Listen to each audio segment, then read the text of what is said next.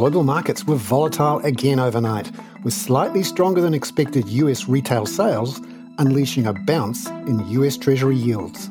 That's coming up in 5 things in 5 minutes. And then in our bonus deep dive interview, ANZ senior strategist in China, Xiaopeng Xing, takes us inside the rise of the renminbi. This is not the end because renminbi can gain more market share in the future. But first in 5 and 5 with ANZ.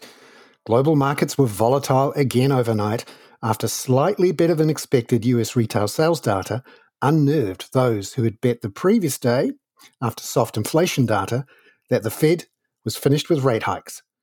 The US 10-year Treasury yield rose 11 basis points to 4.55%. The S&P 500 wobbled around its previous close by 5 a.m. Australian time. However, the Aussie was at 65.14 US cents at 5 o'clock, while the Kiwi was at 60.25 US cents. They're both still up more than half a cent from their levels before Tuesday night's inflation data. Gold was flat at $1,965 US 15 an ounce, and West Texas Intermediate oil was down 1% at $77.33 US a barrel. Number 2. ANZ's head of G3 Economics, Brian Martin, says the headline number for US retail sales, a fall of 0.1%, was better than the 0.3% fall expected by the market. Brian looks closely at the control group figure for retail sales. That was up 0.2%. The previous month was also revised up to growth of 0.7%. So when you just look at the sort of 2-month momentum, they're still very strong. What we will be having to look at to see is, do these numbers now come down sustainably in the fourth quarter of this year and going into next year, because that's really what's important in gauging whether or not domestic demand is softening in response to the large hikes in interest rates we've had in the United States since March 2022. Number 3, with the market still reaching for certainty about the Fed's next move, Brian says the key thing to follow is the Fed speak. So that's what officials in the Fed's FOMC policymaking committee say in speeches and appearances in the coming days. What are the FOMC speakers saying? There is nothing priced in for a rate rise in December. There's nothing priced in for a rate rise in January. Financial conditions have eased materially in the economy as bond yields have fallen, the dollar has weakened, and equities have rallied. So is the Fed going to push back against that?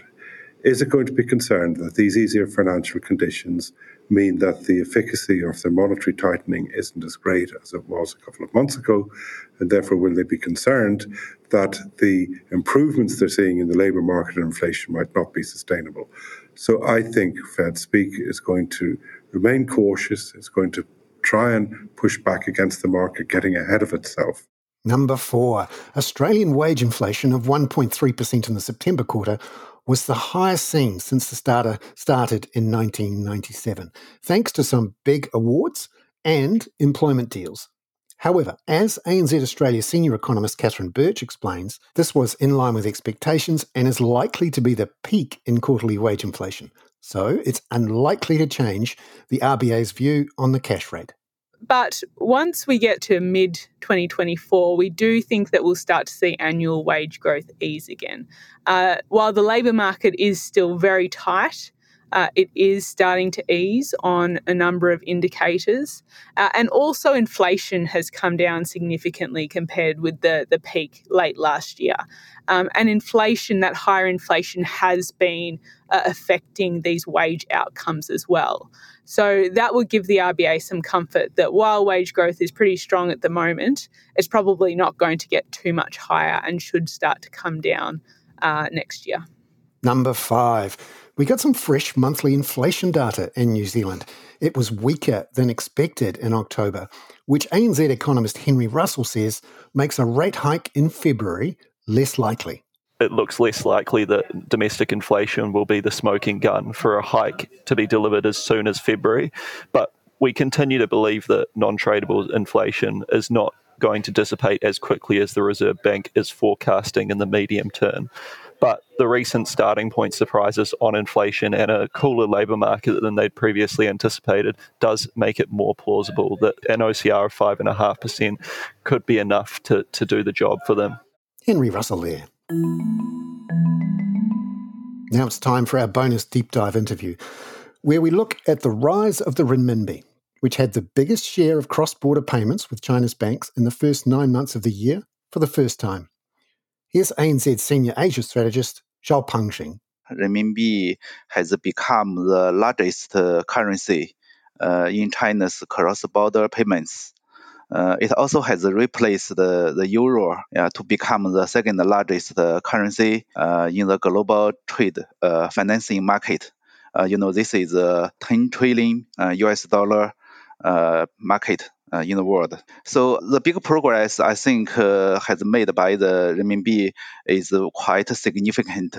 As of the end of September, renminbi share in SWIFT global payments has jumped to 3.71%. This is almost double from the start of last year. This is not the end because renminbi can gain more market share in the future. So what's driving this change? I think in the global market, renminbi is still a small part of the whole economy, but the share of renminbi is definitely rising. The biggest driver behind this rise, I think, is the renminbi debt financing. Yeah, because it's very hard to borrow in terms of US dollar at this moment, and it's much cheaper to borrow renminbi from Chinese banks.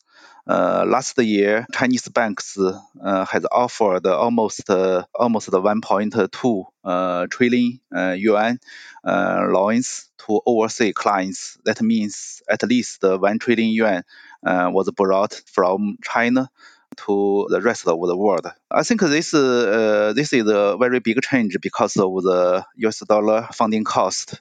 And also there are some other structural reasons behind the rise of renminbi.